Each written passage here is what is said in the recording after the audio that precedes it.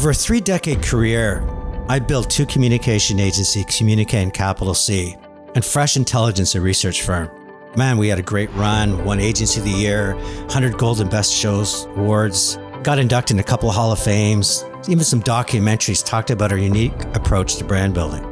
And that approach was really about insights. We had a feel for the consumer's head, heart, and hands, how they think, feel, and behave. One day I plan to write a book about some of the campaigns we created and the success we had helping our clients realize that by discovering unmet needs, the things that create an itch, the things that you could bring your product and service to say, I can help you get to where you want to go, that was success. But something changed between 2008 and 2012 that made a lot of what we did irrelevant. See, marketers went from spending budgets to now having to invest them. They wanted validation. They didn't just want feel. They wanted to know empirical evidence. Would that idea work? What kind of volume would it create? How would it move market share? How would it change consumer perceptions? And this gut instinct gave way to numbers. And I decided it was time to turn over that business to the next generation who'd be much more driven by data, that there'd be truth in numbers. But at the same time, this brilliant young man, John Dick, was questioning truth in numbers. The numbers that many marketers and sales and even leaders were making decisions on. He felt that if consumer data was going to be the lifeblood of decision making, then this blood had to be pure and enriched with the collective energy of a nation and not corrupted or slanted by only drawing from a few who still had telephone landlines and were prepared to spend 20 minutes answering questions. Hello? So he created this business called Civic Science. It's a consumer intelligence research platform. What they tell you they do is translate real-time consumer intentions into market-changing business intelligence. Simple terms. We say that everything affects everything and everything's constantly changing, so we try to study everything constantly, and that's what we do. They power the world's opinions and quickly deliver the data to the decision makers who care. But the question is how? And what you'll soon learn will astound you while getting to know a guest who's a great leader, who understands there's a higher purpose than profit. And that isn't enough. He's also a singer in a band called the Moscow Mule. You're listening to the iHeartRadio Canada Talk Network, and this is Chatter That Matters with Tony Chapman, presented by RBC. John Dick, young, brilliant, entrepreneurial, father, trailblazer, and lead singer of a rock and roll band, Moscow Mule. Welcome to Chatter That Matters. Thanks, Tony. Great to be here. I can't remember the last time I was referred to as young, so that's getting us off to a great start. So 2 expressions that I believe in, truth in numbers and strength in numbers, are they not the very essence of the business you're creating with Civic Science? I would add that truth in people and strength in people is an important part of our essence because look, numbers can come from a lot of different places, right? But when we talk about trying to understand the world, we have to remember the numbers, at least that we look at, and most data that when people talk about data in the marketing context today, we're talking about behind these numbers are moms and dads and kids and workers and people with dreams and people with fears and challenges, right? One of the troubling things I think that have evolved out of the so-called kind of big data movement of the past like 10, 15 years is how reductive it really is, right? We reduce people to numbers on a screen, right? Because we can spy on their behaviors, and based on that spying, we can infer things about them. And those inferences don't only tell a partial story about people. They don't answer why we do what we do, but they even tell an inaccurate story, right? Because a lot of those signals aren't as reliable as we might think they are. So I would say yes. I mean, it's truth in numbers, strength in numbers, but really understanding that those numbers are born of people, I think makes it super, super important when we try to give it context to understand the why. So let's talk about humanity for a minute, because there's a lot of noise out there right now that all this data is starting to creep people out. What's the difference between big data that sort of works in that plane and your world, which are much more focused on the humanity and the essence of what matters? I mean, first of all, people should be creeped out. They should be 1,000% creeped out by the data about us, not just what is being gathered, but how it's being gathered. And what's even worse is the sort of false and manipulative barter we're asked to make or told that we're making, right? The media company or the retailer says, click on this box, and I'm saying more content providers, right? The platforms and the media companies that say, click on this box and let us sort of track everything that you do. And in return, guess what? You get to read this article for free, right? And everyone's like, oh, that seems like a fair trade because I don't want to have to pay to read that article. But what's really problematic about that barter is all the knowledge and all the power lives on one side of the barter.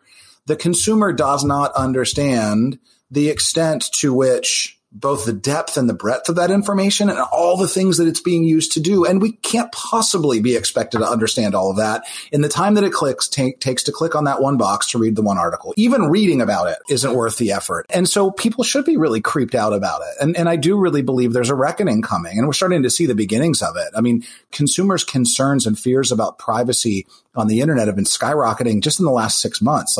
This is the beginning of a reckoning, not by any means the middle or end of it. So I want to point that out first.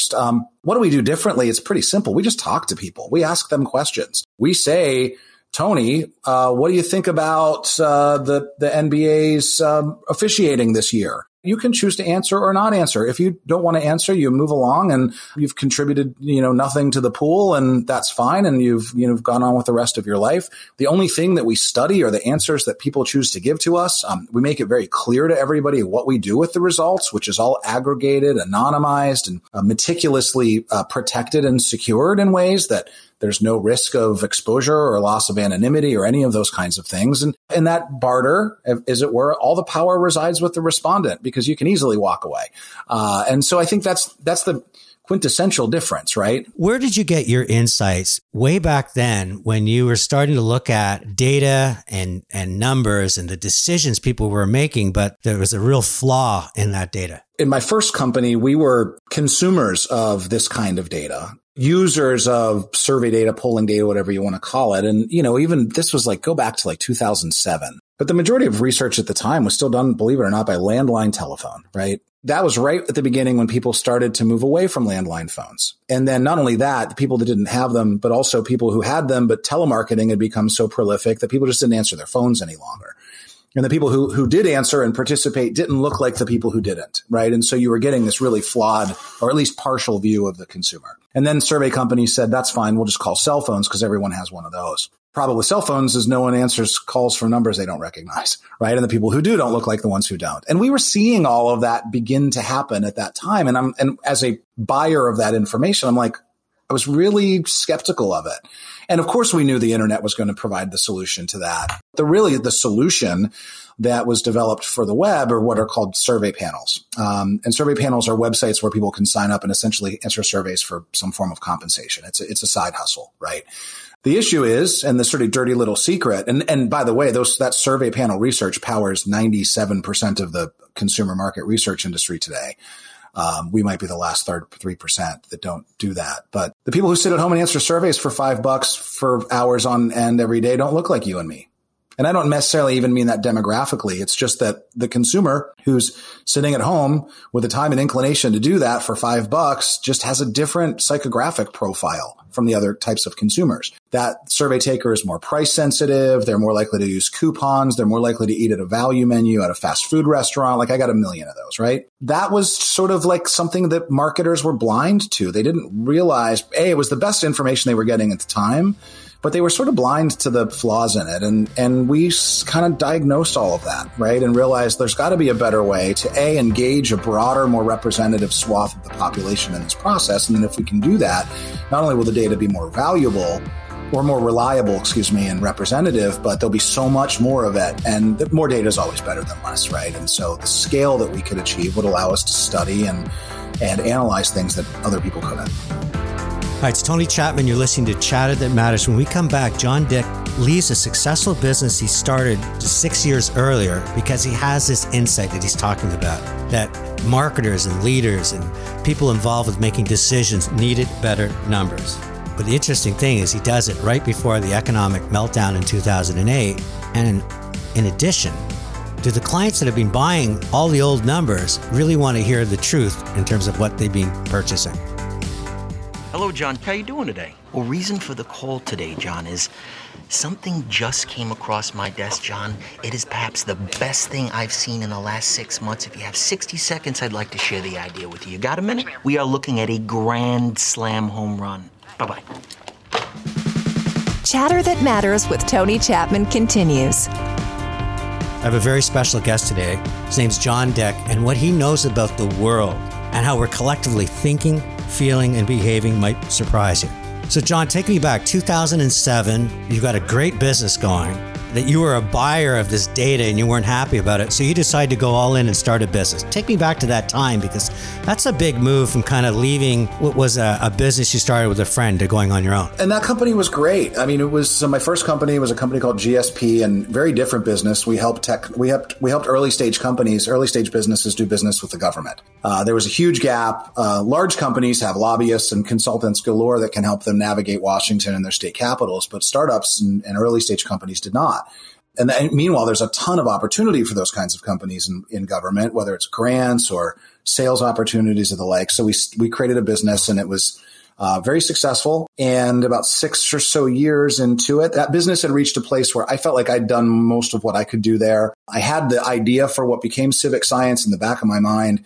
And then in the middle of that, financial opportunity presented itself. And so left and went on to start the company. Now, I was going to take a year off. I had worked pretty much nonstop, building that company from the day, I came out of school, had our second daughter had just been born in 2007, and I had never taken much of a break. So I was going to take a year off and play more golf and kind of start the new business in March of 2008. But this opportunity came to us, a guy at Carnegie Mellon who ran a program there, received a grant, essentially to incubate a business very much like ours. And we were given an opportunity to start the company through this incubator. Seems almost too good to be true that we got all this funding. They hired our first group of engineers. The catch was I had to start right away. By September of 2007, Civic Science was off the ground.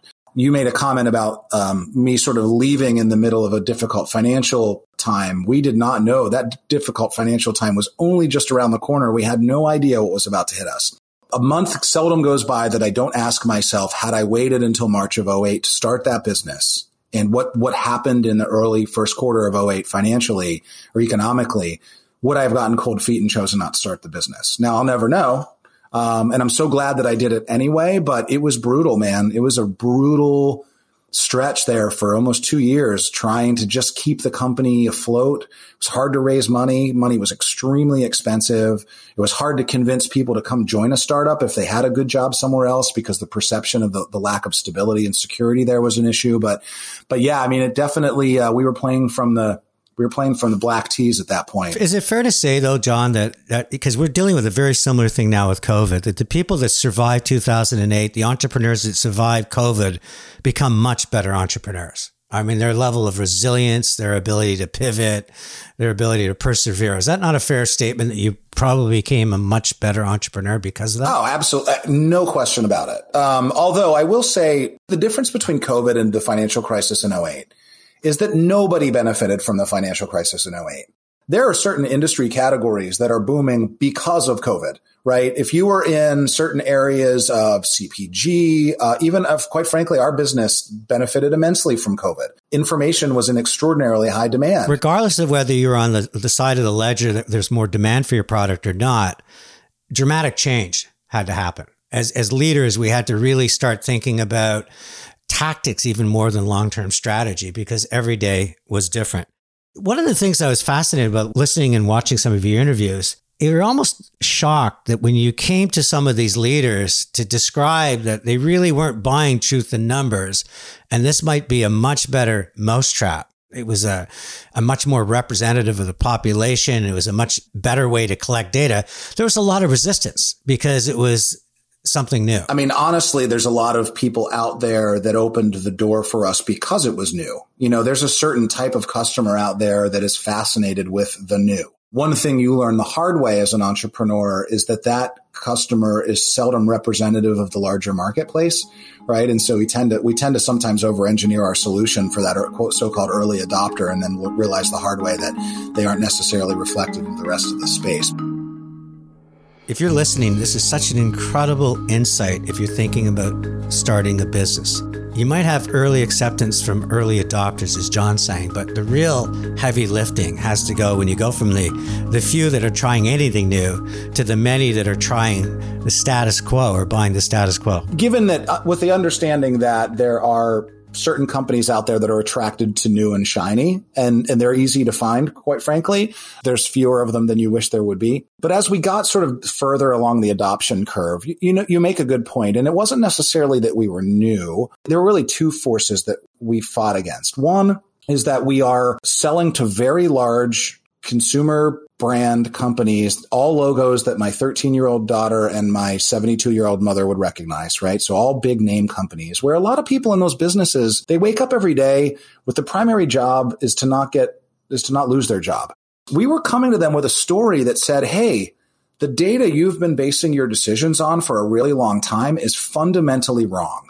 And that's a very offensive point of view to bring to somebody who really potentially threatened by that point. And particularly if they're the ones within the company that have been proliferating that information around the company, because the CEO says, wait a minute, why have you been bringing me this garbage and allowing me to base my decisions on it? And so we had to be very careful. It was a very delicate story. And we ran into a lot of resistance where people didn't even want to hear it from us. Quite frankly, the way we ended up eventually getting around it was by going over it. We got higher in those organizations when we got to more senior marketing, the more of the consumers of the information. We said, hey, look, you were being given the best of what was available, but it's flawed. And what we have is much better. And it was uncanny, Tony, how often they would say, I knew it. I knew that stuff we were getting. I knew that these people who were sitting at home and these guinea pigs answering surveys all day weren't representative, right? And so we were validating a lot of that. But it also made a lot of enemies for us at the rank and file levels of that business as well. And that's been one of the more delicate things we've had to navigate even to this day. If you're listening to this, another masterclass, business to business marketing and selling. 3 types of buyers. Strategic buyer really wants to focus on how can I get my organization to where it needs to go. There's a technical buyer saying, if you're going to bring me something new, does it fit within my infrastructure? Because I need to have the round peg and the round hole together. Third is the economic buyer, or the person that's fearing change because they're the ones that are vested in it. You're thought of as very highly by your employees. And there's 2 stories that came out. The first one is work-life balance, which everybody throws around, has a nice plaque on the wall, but they say you actually absolutely believe and insist that people have a life outside of their work. You know, what we found, particularly a lot during COVID, whenever anybody new joins the company, because I seldom interview people, I meet them generally a month after they've joined. And I always like to ask them sort of what their goals are. And everybody's inclined to talk about their career goals. So I want to be a CEO someday. I want to be a head of marketing. I want to have people reporting to me, whatever. But I've started pressing people, and I find that there are more people out there than we realize who say, look, my goals aren't really about my job. My goal is to be as efficient at my job and as productive at my job as possible, because my real goals and dreams are something that I do when I leave the office. Maybe it's art, maybe it's music, maybe it's, running, whatever it might be. And they're maybe a little hesitant because they think what I want to hear from them is about their career ambition and all this drive that they have. And believe me, lots of people do. And I love that as well. What I love is the person who's confident enough and comfortable enough in their own skin to say that my goals aren't about my job. My job is a means to an end. And that's totally cool. And as long as we're open and honest about it, we're going to work toward those goals for you. The second one that really caught my attention is what you did supporting local restaurants and combining it with your employees now having to work at home. Tell us a little bit about it. And from what I understand, it's caught on across the United States. Yeah, this was right after COVID. And we were one of the biggest purveyors of every restaurant and bar in that little area. And we knew that they were, being shut down or at least forced to not do anything in person. And so we developed a program or an incentive for all of our employees that we would reimburse them for every dollar that they spent ordering takeout or delivery from any of those establishments. And it didn't matter if it was lunch or dinner or breakfast or whatever. And it could be for them or their whole family. The reason we could justify it was because think of immediately how much money we were saving as soon as COVID started. Our travel and entertainment budget, parking, all these other kinds of things. We're like, well, we might as well incentivize our employees to support the community that we're in. Somebody tweeted about the fact that we were doing it, and Mark Cuban saw it. And Mark Cuban retweeted it and basically said, I'm going to start this for all of my employees across all of my companies. And it really just sort of spread like wildfire, that lots of employers and that were basically reimbursing their employees for any dollars that they spent at local restaurants during it. If it saved one restaurant and bar from having to shutter its doors, then it was more than worth it. That's fantastic. Hi, it's Tony Chapman. You're listening to Chatter That Matters, presented by RBC. When we come back, John Dick tells us about what's happening in the world around us. We'll be right back. Hi, it's Tony Chapman, and a big thank you to RBC for sponsoring Chatter That Matters. Speaking of matters, I have a question for you. You're checking on your family, your health, even your car. When was the last time you did a check-in on your finances? Well, RBC Check-In is a virtual experience with no obligation. I got answers to all of my money questions, big and small, and I now have a plan for my future. Book a check-in at rbc.com/check-in. Hello? You're listening to Chatter That Matters with Tony Chapman, presented by RBC. Welcome back to Chatter That Matters. I'm chatting with John Dick, whose company Civic Science is doing to research what Uber did to taxis. John, there's so many areas that we can cover. Your newsletter does such a great job. Let's start with your newsletter. Almost every Saturday, you post this newsletter that is, and I called you earlier and I said, you're very Canadian. It's self-deprecating, a lot of humility, but at the same time, it's packed with incredible insights. And I love at the end, the most favorite questions of the week. It's just, in one page, it's got so much energy happening.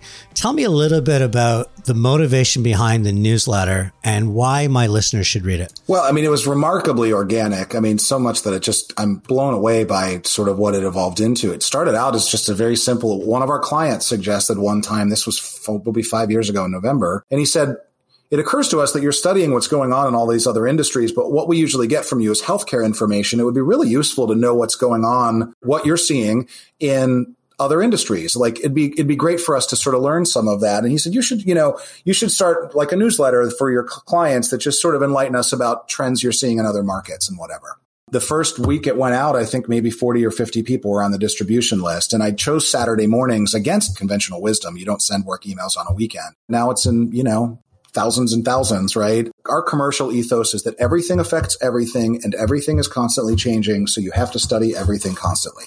And what that newsletter aims to do is to show all of these people that it's important to understand what's going on in markets outside of your own, right? If you're only in telecom and all you do all day is look at data at telecom, you are not understanding the full picture of the consumer, because my decisions as a telecom consumer are influenced by millions of other things. We just found that newsletter to be a fun vehicle to enlighten people about how trends were intersecting with each other and how they influenced one another. And if I told you who reads it, you wouldn't believe me. Like it's not just the number of people, but how it sort of seems to have connected with CEOs of the biggest companies in the world, celebrities, like global leaders, right? Like it's just there's something about, again, I appreciate the kind words about this, the tone and style and so on, but I think it's really this idea that you probably are thinking about the world you live in too myopically. And if you don't sort of step back and look at the broader world of what's going on around all these consumers, you're going to miss something. And I think real sophisticated business leaders understand that. Give us some ideas in terms of how we should move from looking at the world myopically to being much more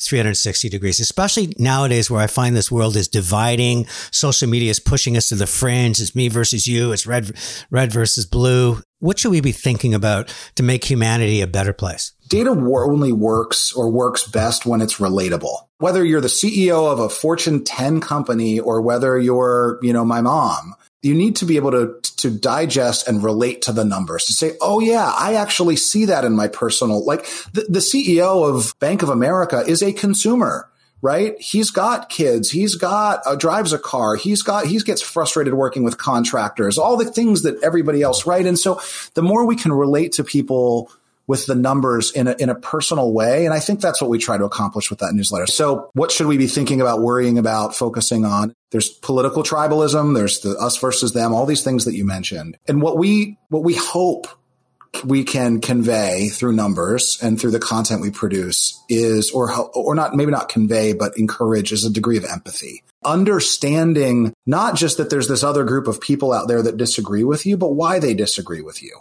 Because right now, no one wants to get past the fact that you're on that team and I'm on this team, but to relate it all objectively to where it comes from. And bifurcation isn't just political. This pandemic has exacerbated a lot of division in the country between the rich and the poor, right? The rich have most certainly gotten way richer over the last year. And rich is also relative. Basically, if you've kept your job and your income since last March, chances are you're way better off financially than you were last March, right? Because of all the things you didn't spend money on since last March.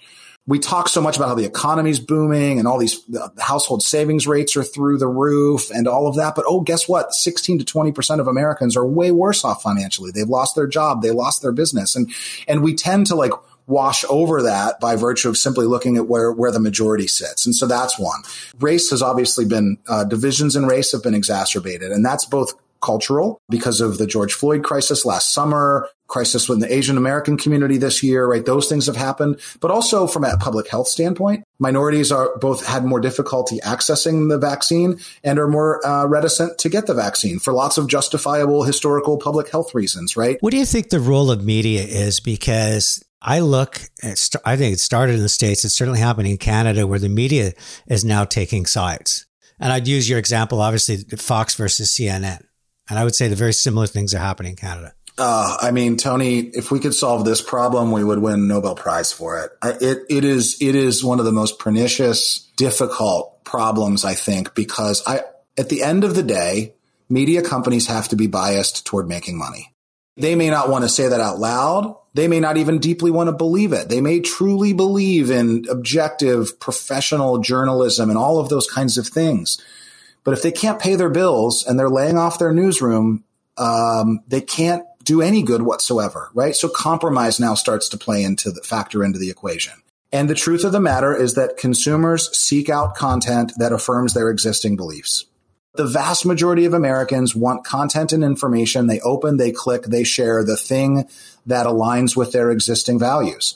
When you've got an audience of people who begin to migrate away from you, if you take positions on things that offend their sensibilities, you start to lose an audience member, you lose ad revenue. Now, next thing you know, you're losing your newsroom. And it's an incredibly unfortunate position these media companies are in. I want to turn to social media because I was reading some of your points of view on chasing social media stereotypes. I worked on the Dove brand for years, and we learned that women, because they were chasing the covers of magazines and Hollywood and all this photoshopping, retouching, never felt confident about their beauty. When I read your point, which is in social media that we post what we want people to believe. We want to be the most interesting person. We want to be looking like we have the most exciting times. It's creating this whole sense of chasing what doesn't exist. Tell us a little bit more about your thoughts on that. It explains a lot, by the way. You can draw a direct line from what we call aspirational self-disclosure, which means the idea that I'm going to share things about myself to advance the image of myself I want people to believe. We, consciously or not, deliberately or not, we post the pictures of ourselves that look the best. We post from eating at the best restaurants and the coolest vacations that we're on. We do that, again, to portray this idealized version of ourselves to people. And we do it in one way on LinkedIn. We do it in a different way on Instagram, a different way on Facebook, a different way on Twitter. But we've all sort of figured it out, at least the people who know what they're doing. And they win, right? Because you get more followers and more clicks and what have you. And it's caused lots of societal issues too. It's created levels of stress because people who aren't as good at playing that game and aren't as self-aware of what really happens, they look at it and say, oh my God, everyone else has this interesting life and I don't. All these people have high achieving kids and I don't, right? And of course we know that's not true, that just some people are better at that self-promotion than others. And so it's created even, lots of real public health and mental health problems. A couple of the other areas that you talk about is just how COVID hasn't been kind to women.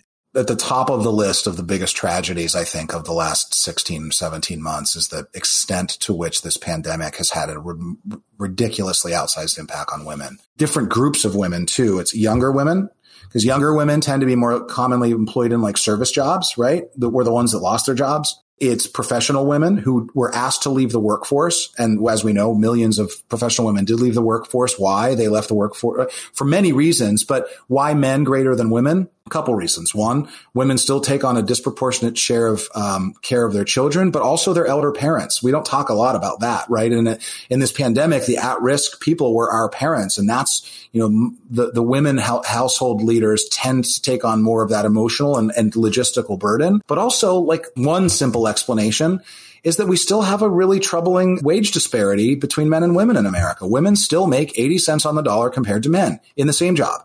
When households were reconciling a new schedule for their kids and somebody had to stay at home, it wasn't a coin flip between the man and the woman.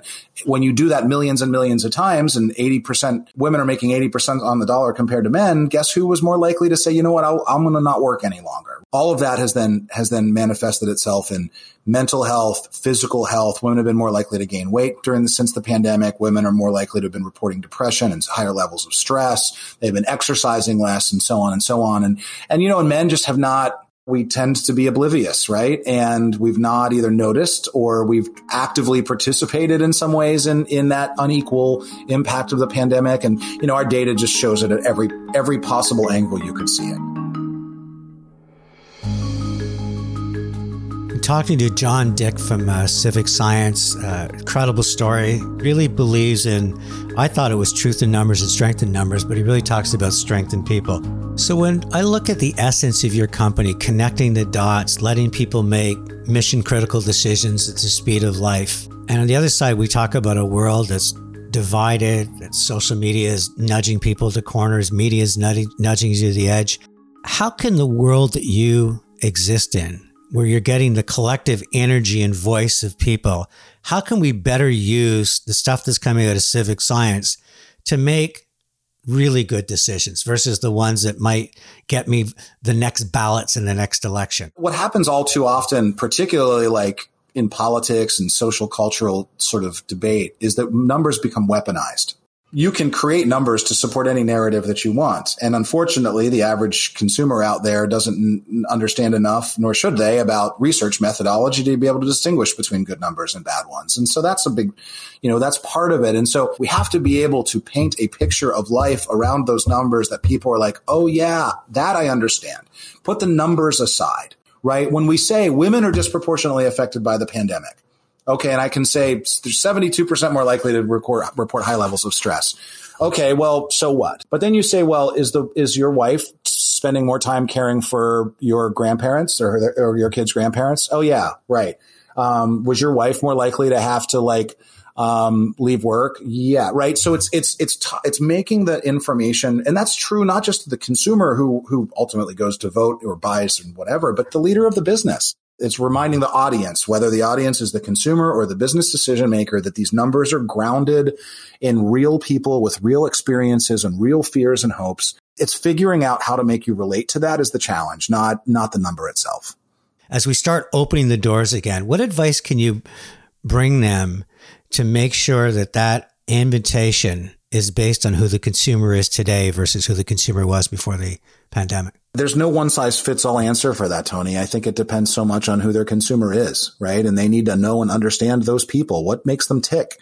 It wasn't rocket science. It was just like, look, this is the group of people who are more cautious. This is the group of people who are more cavalier. Where do they shop? Let's figure that out. And then let's build our strategy accordingly. And so I think the answer to your question is so dependent on what the business is, who they serve, where they are physically, what they sell, what their values are. Is it safe to say that a lot of people, especially the people in the services business, are in there because they're passionate about food or they're passionate about a tourist location? How do they take the time? Where can they go to get a better sense of who's coming in their door? Well, they really need to find ways to invest in survey research. There are ways to survey your customers, right?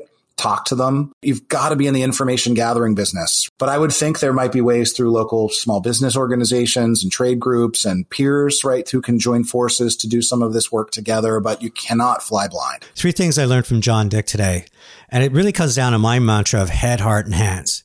Head, easy to understand. Make your numbers relatable. Make it something that people can take away, not just infographics, but they can see it, heart, emotive, personalize it. You know, you're talking about women being hurt hard in the pandemic. The thing John says, well, you know, are they spending more time taking care of elderly parents? Are they spending more time focusing on the kids in school? Really personalize it. But the most important thing is actionable. Find a way to get to that middle ground so that people are listening to all points of views. I think this world has divided, but I think it's people like you, John, with civic science and taking the collective voice and that voice that doesn't always get heard and bringing that to the table, I think gives us all permission to realize that this is one planet, one human race. So I appreciate you joining me on Chatter That Matters.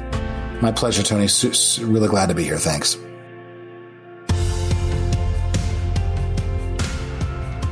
Joining me now is Craig Cameron, Director of Client Experience at RBC. Craig, welcome. Great to be here. Thanks, Tony. How do you identify what matters most to a client? Well, we think it's really important to understand what motivates consumers and drives them. There's different people across the population, and we need to really understand what the breadth of that looks like. So a lot of companies do client experience, customer satisfaction surveys. You've probably all been asked to do that after shopping at the grocery store, et cetera. We need to go deeper and wider in understanding people. So what we do is we use a bunch of different techniques and different approaches, including things like ethnography, where we'll go into people's houses and sort of really understand how our product fits into their lives. We do online communities. There's just lots of other ways to do it beyond just measuring whether your service is satisfactory. And we think those are really critical to understand people's goals and how we can help them achieve them. What's the difference between a fad and a trend? The easy answer would be, obviously, trends are things that last longer. But I think the difference where we would see it is fads are things that are maybe not sustainable, kind of short-lived fun, things you do in the moment, but you're not really thinking about how they fit into your life and whether they're consistent with some of your long-term things that you want to do. Whereas trends are things that you might be able to point to across different industries and say, hey, look at people are doing this, and it's sort of growing in people's consciousness, and they're expressing it through different behaviors. An example here might be like the trend of personal wellness, which, you know, is physical, but also mental and financial. And we're seeing that in all parts of our lives. You know, one could argue something like a meditation app might be more of a fad, maybe, because, you know, it might fade in usage, but the overall trend of people wanting to look after themselves financially, physically, and mentally is not going away anytime soon. So that would be more of a long-term trend. In your position of Director of Client Experience, I have to think the last 15 to 18 months, as we try to get used to the concept of COVID, something that doesn't seem like it's going away, how does that change how we think, feel, and behave? Yeah, it has been a really, really challenging time for pretty much everybody. I think, you know, one of the things that's been most interesting about this crisis is every single person, regardless of where you sit in society, has been impacted by it. So that's a bit very unique in terms of the kinds of crisis that the world tends to go through. Coming out of this, it's going to be interesting to watch for a few things. I think right now people are feeling a sense of relief and optimism based on our vaccination rates and caseloads, but we're typically Canadian, a little bit cautious, really worried about slipping back to, you know, lockdowns. And that was obviously a very upsetting experience for most people. And one thing that I think we want to watch for is the K-shaped recovery. A lot of people have talked about a K-shaped recovery for the economy, but I think it's really true that this has hit some people a lot harder than others. And as we come out of this, I think we're going to see an even more diverse reaction among people. It's not going to be a uniform way in which Canadians think or Canadians behave. I think it will depend very much on your personal circumstances. So is big better? I mean, a client like RBC that touches so many lives, how do you find a way to create client experiences that matter to the individual? You have to try to do it where you're not trying to do one size fits all. So I think what we've learned over time, and I think digital's been really helpful for that, is the ability to customize that experience based on what customers either do or want to do. So increasingly trying to get it to the point where our services and our approaches are more intuitive and less assuming that everyone wants the same thing. So I think we're definitely on a journey there, and we've made a lot of progress in terms of being able to customize that interaction, interface, and even sometimes the conversations in a lot of cases in order to really meet your specific needs and recognize that everybody is different. Craig Cameron, thank you for joining me. Chatter That Matters. Thank you very much, Tony. Great to be here. This is Tony Chapman. You've been listening to Chatter That Matters. Let's chat soon. Chatter That Matters with Tony Chapman has been a presentation of RBC. Fridays, join Tony Chapman for Chatter That Matters on the iHeartRadio Canada Talk Network.